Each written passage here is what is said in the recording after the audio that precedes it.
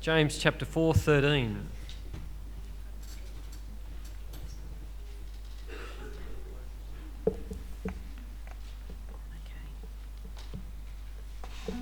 Good morning.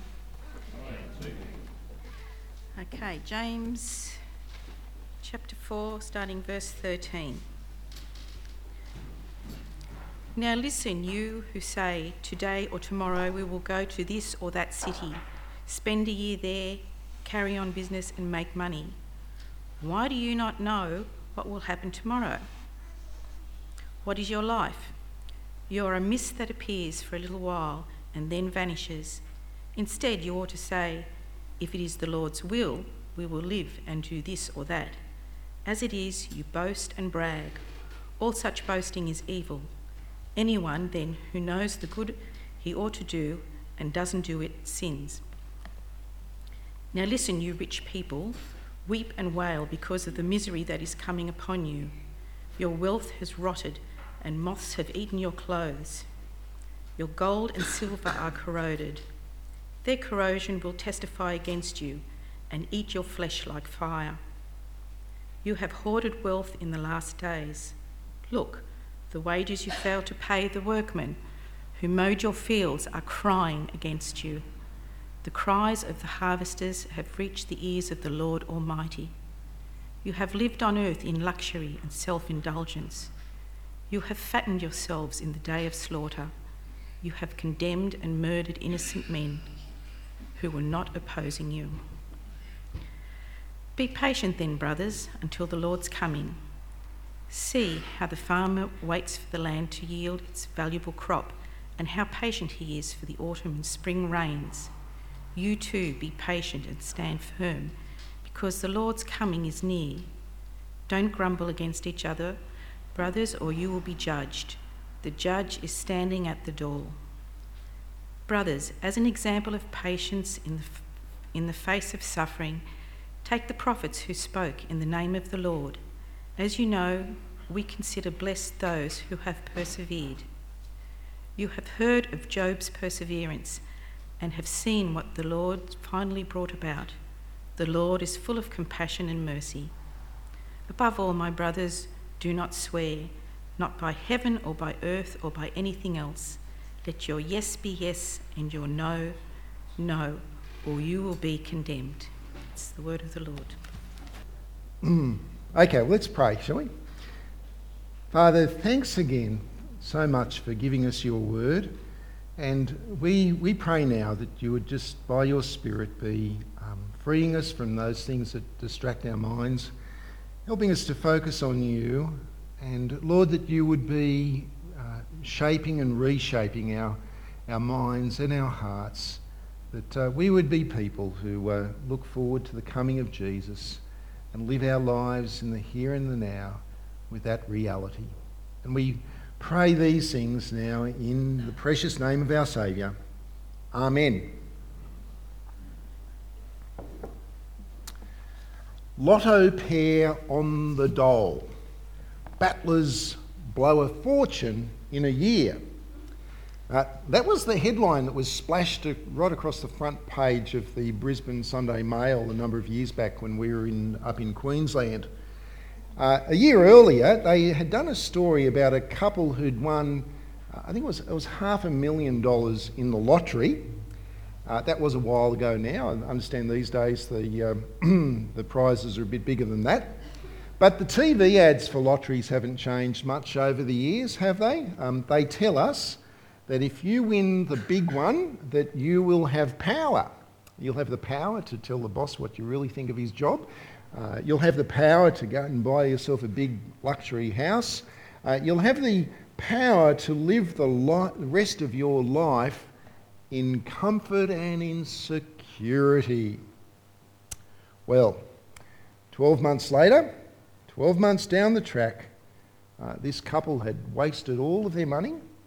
They were now back on social security and they were hoping to win the big one a second time. How they spent their money makes for some pretty interesting reading. They started off by doing the right thing. They went and spent $6,000 getting financial advice, which they then did not follow. And then they went and splurged on a $15,000 holiday to that most exotic of locations, the Gold Coast. And on it went. The husband said, and I quote, $500,000 isn't enough money to set you up for the life. It's only enough money to get you in trouble. End of quote. He reckoned that he calculated it would take $13 million to set him up for the rest of his life. Now, of course, this is not always what happens when people win the lottery. There's plenty of people that win the lottery and then just go and pay off the mortgage and do something nice and responsible with it and so on. But it is a story which sells tabloid newspapers. And it raises an important issue, I believe.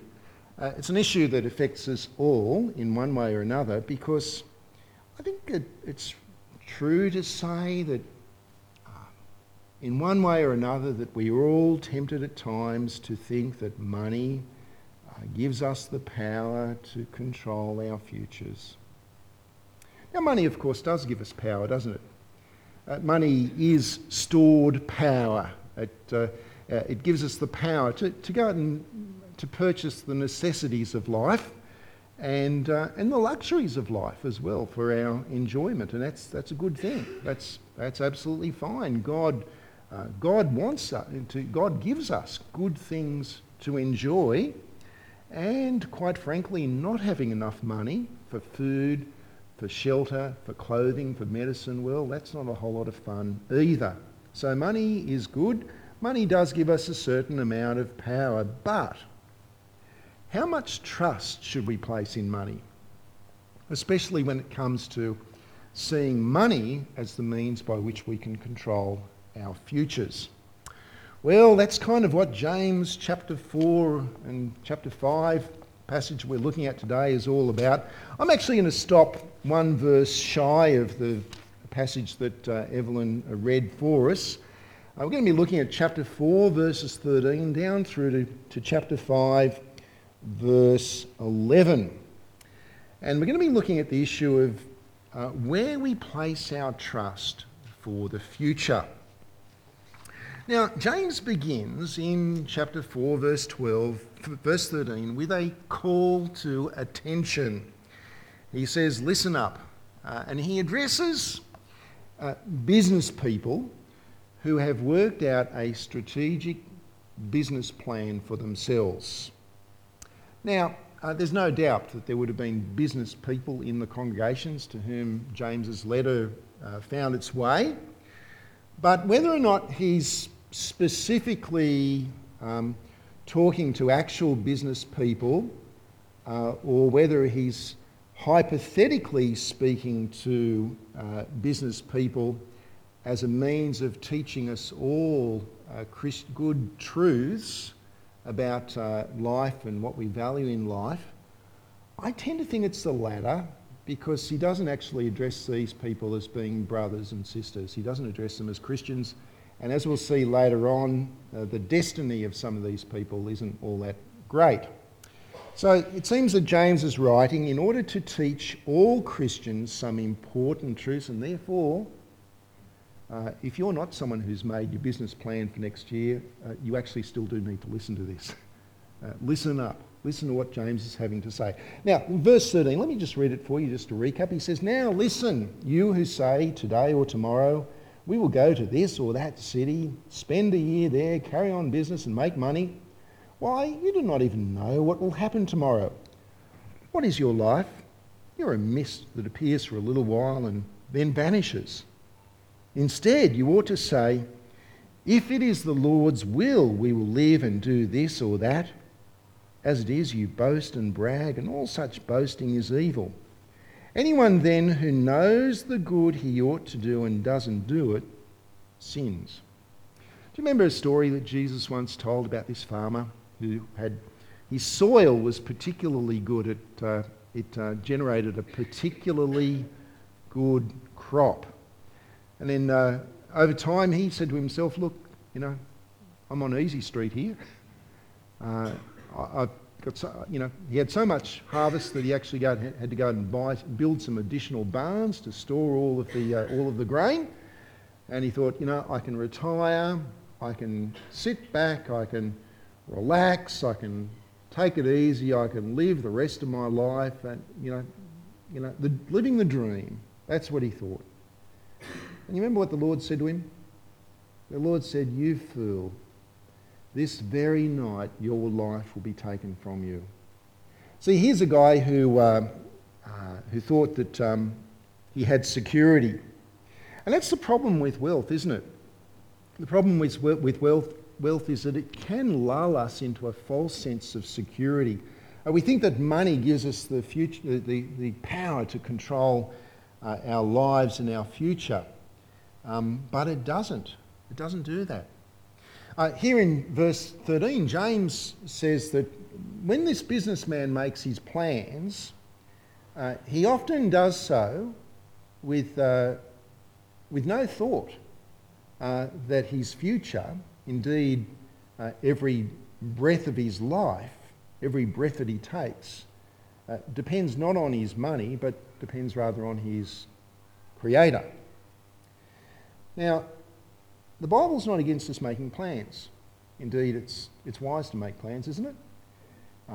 The Proverbs are full of that kind of stuff, that in times of plenty, what does a wise person do? Well, they store up grain for the lean times. It was interesting how Joseph did that for Egypt, didn't he? Under God's leading.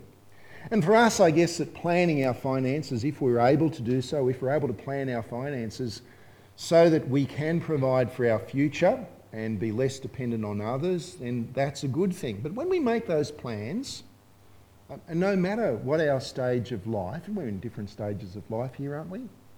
Whether we're about to leave home for the first time in our lives, whether we're starting a family or a new business or a new job, or whether we're thinking about retirement or whether we're in retirement, whatever our life stage, we make plans with the firm conviction that despite our resources, that we do not control our future. Instead, James says that we should be saying, if it is the Lord's will, we will A, live, and B, we'll do this or that. You don't know whether you're going to live, do you? We don't know what will happen tomorrow. We don't know what illness or what accident or what difficulties might befall us. I think it's a bit old-fashioned these days when we're talking about our plans to say the words "Lord willing." Have you noticed that? Seems to have gone out of fashion a little bit. When we're writing our plans down using the letters DV, which I looked up on Wikipedia. It actually means Deo Volenti, which is Latin for if the Lord be willing. Bit old-fashioned, isn't it? But hey, the conviction behind that is absolutely right. It is good to make plans, but to do so with that rightful humility which says, I'm not in control. And that what really matters to God may not actually be our 10-year strategic life plan or our business plan or our plans for our career or whatever. What does matter to God is how I live my life day by day. Because, it's possible to so pursue your plan for the future that you've got such a tunnel vision that you neglect the good and the godly and the right and the sometimes seemingly insignificant things that God wants us to do day by day, week by week, year by year. And I kind of think that makes sense of verse 17, because verse 17's, at first glance, it seems to not fit in with what he's saying. But if you have a look at verse 17, it says, anyone then So it's therefore, this is connected with what he said, anyone then who knows the good he ought to do and doesn't do it, he sins. You might be pursuing your goals, but you know there's certain good things that you need to do for God, and you just forget about those things in order to achieve your goals. And that, of course, is what they call the sins of omission. Sins of omission, that's when we don't do the things which we should do.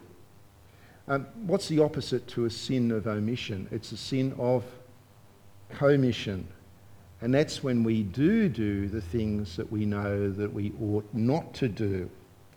And it seems that what James then moves on to is people who are actually acting in a way which they know is wrong. Sins of commission. He talks about, well, you've heard about the golden rule, haven't you? What's the golden rule?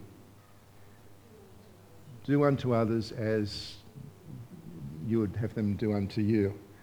I was kind of thinking the golden rule is that he who owns all the gold makes up all the rules. And because that's what he seems to move on to, because in chapter 5, verses 1 through to 6, James again calls people to listen, and this time he says, now listen, you rich people. Again, I take it that he's speaking to everyone as a way of teaching us to understand life rightly. And in these verses, we see the obvious temptation for rich people. The power that their wealth gives them is sometimes the power over other people, and therefore oppression. Have a look at chapter 5, verse 4. He says, look, the wages you failed to pay the workmen who mowed your fields are crying out against you. The cries of the harvesters have reached the ears of the Lord Almighty. It's reminiscent, is it not, of God speaking to Moses and saying that the cries of your people in Egypt have reached my ears.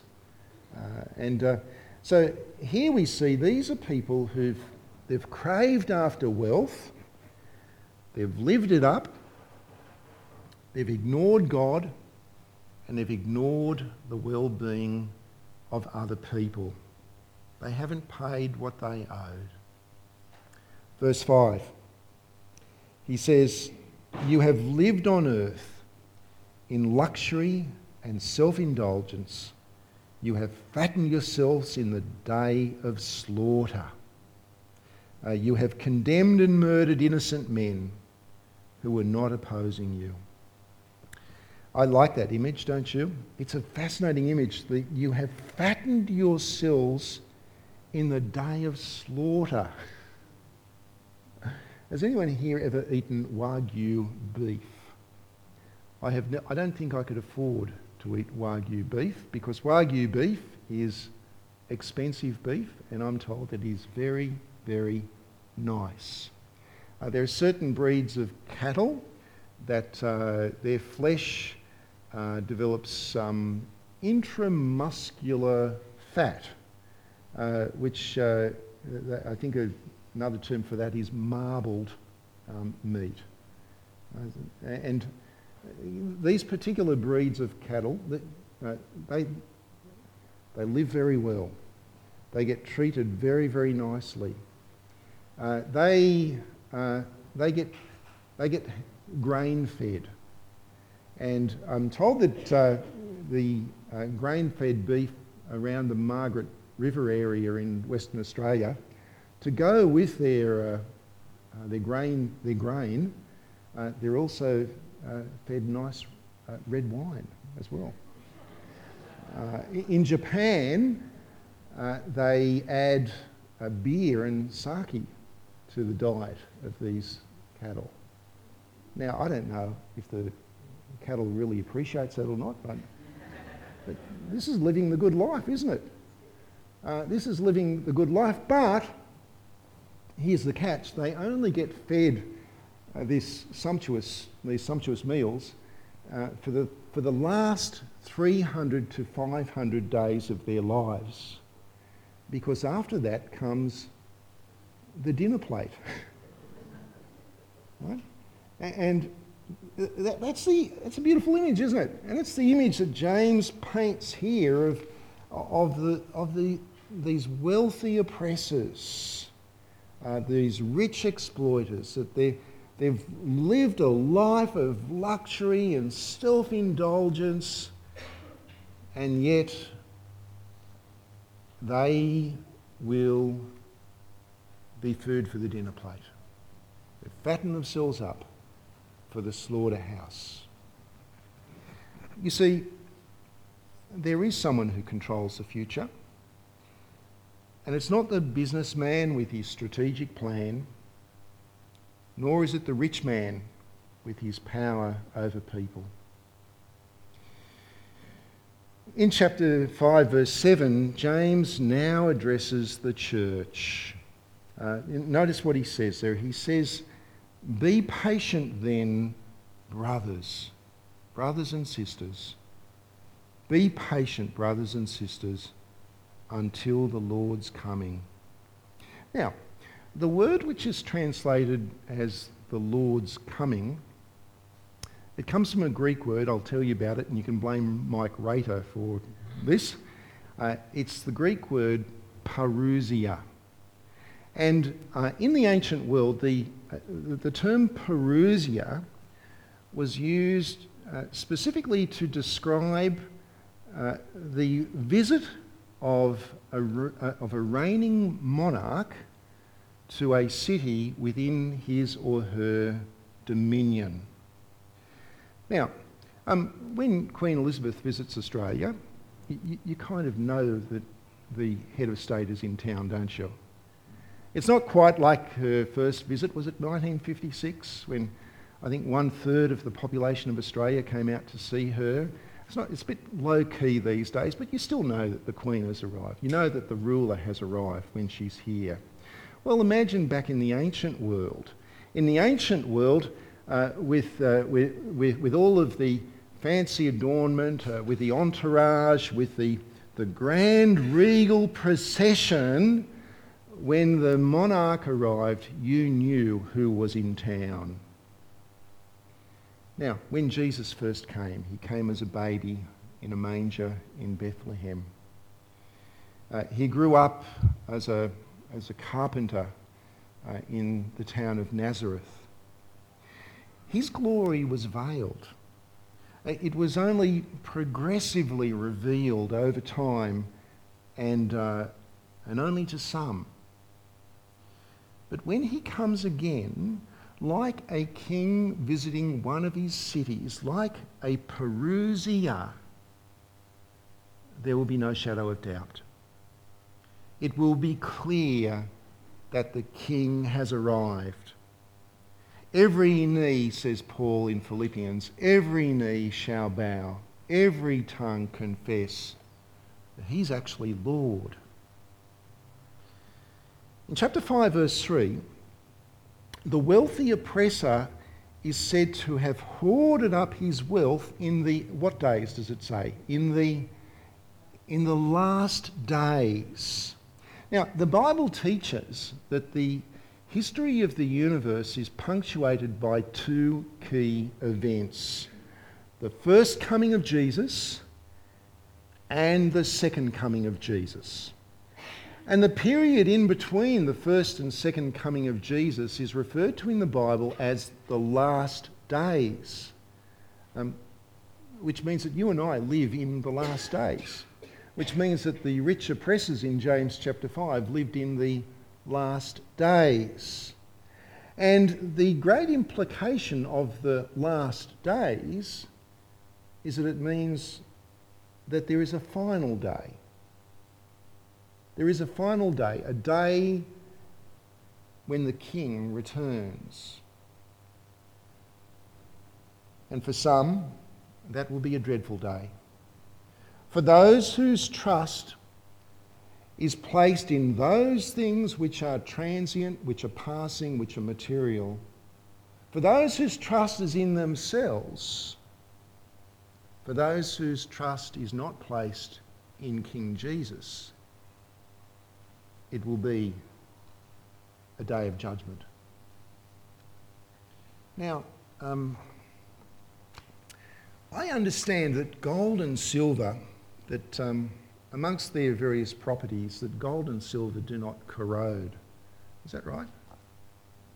I've got some very, very old silver at home. It's got no signs of corrosion on it whatsoever. They don't corrode, and that's part of their value.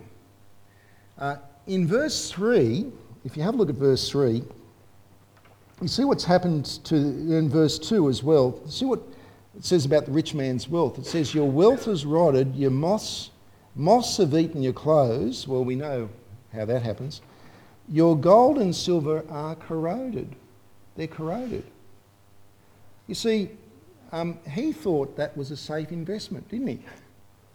You know, but the destruction of his gold and silver, that which he thought was indestructible, that which normally is indestructible in the sense of corrosion, that its destruction is actually so guaranteed that James can speak as if it's already happened. You notice that? He doesn't say your gold and silver will corrode. It has corroded. He can speak of something in the future with such great certainty as to say it's already happened. It's like when you ask a reliable person, would you do a job for me? And they say, done. You know, be confident it will be done. As good as gold? No. James says, as good as gone. That's what's happened to his wealth. And the corrosion of his ill-gotten gain, we're told, will actually be fuel for the fire of his flesh on the day Jesus returns.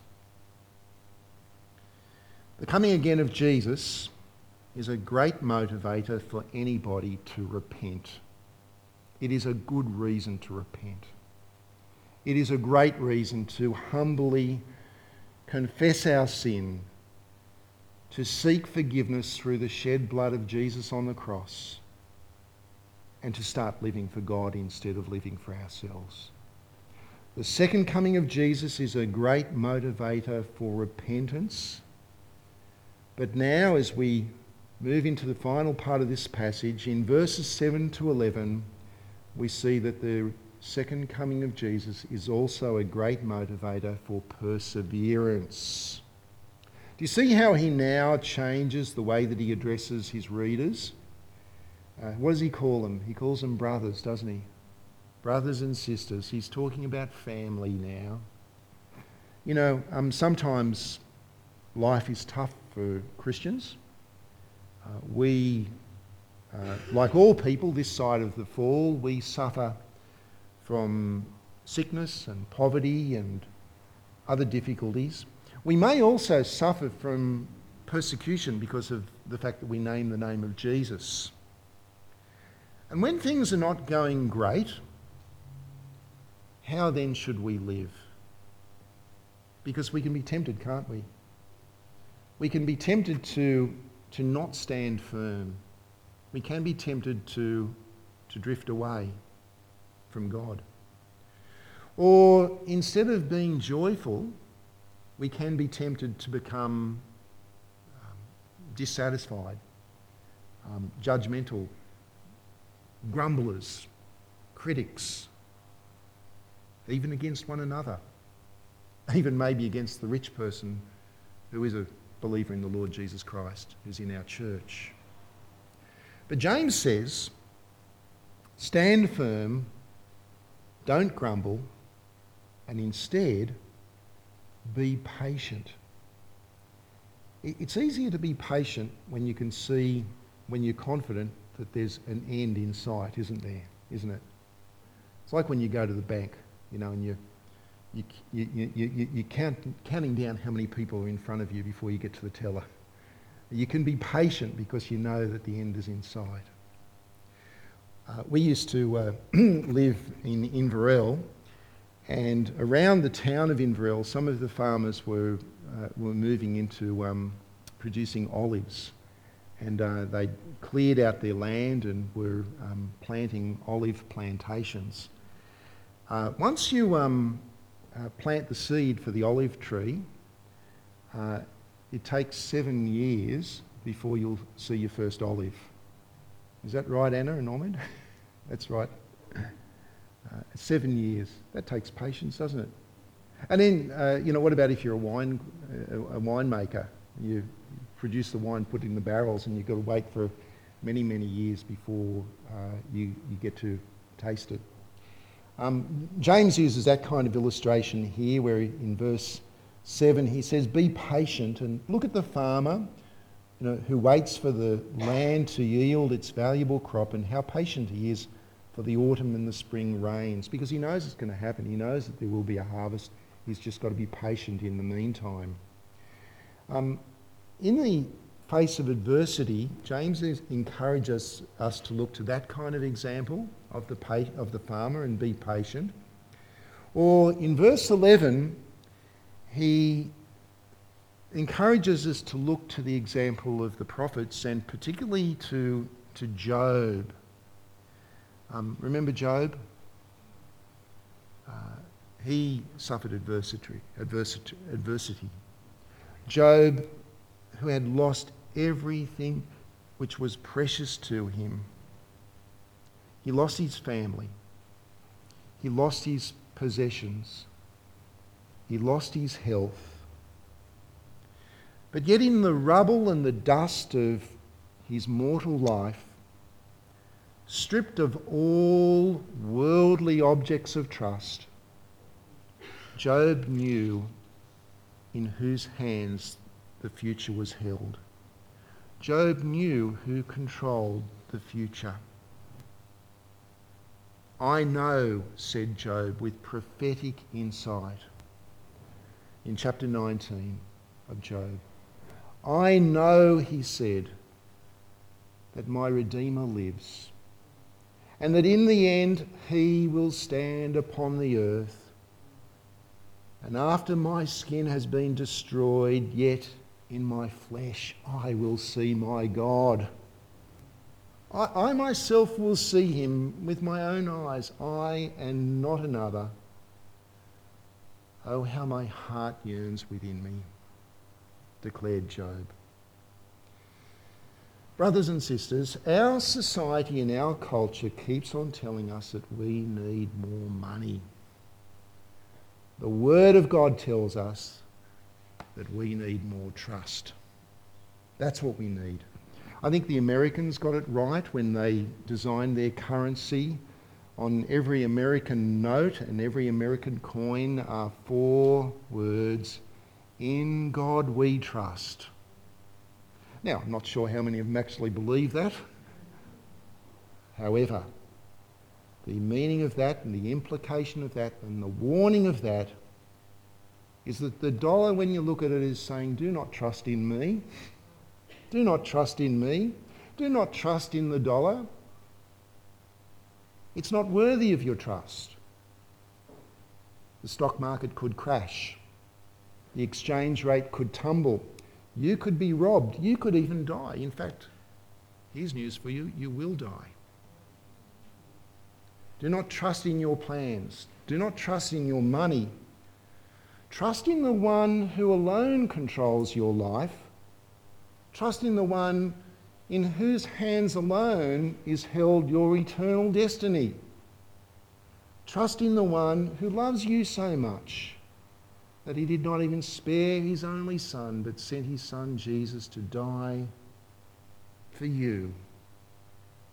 Remember the Lord Jesus, who, though he was rich beyond our imagining, yet for our sakes he chose to become poor, so that we, through his poverty, will become truly rich, with all of the riches of heaven, with all of the riches of a relationship with God, with all of the riches of being seated around his heavenly throne forever and ever and ever, declaring his praises.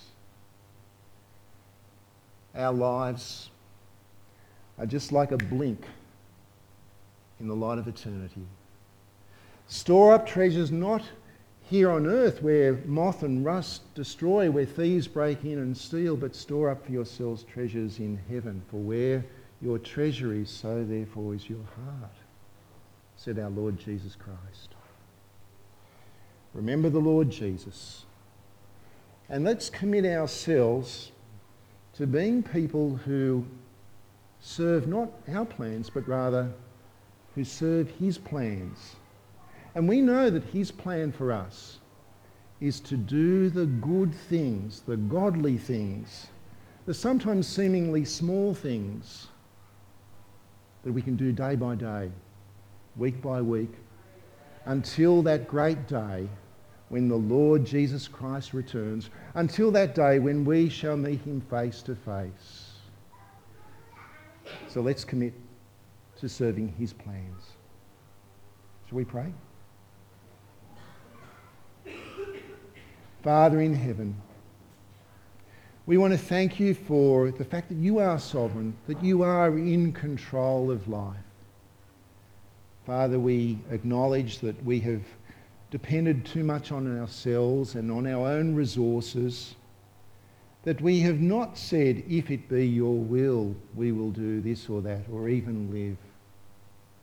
Father, help us to repent and help us to see the great value of living for you and trusting in your plans for this world and your plans for our lives. Father, we pray that we would live godly and upright lives in this present age as we wait for the glorious appearing of our great God and Saviour Jesus. Help us to do the good things that you desire us to do. Help us to stand firm. Help us to be joyful rather than grumblers, for we have a sure and a certain hope. And Father, for that we thank you and we praise you. In Jesus' name, amen.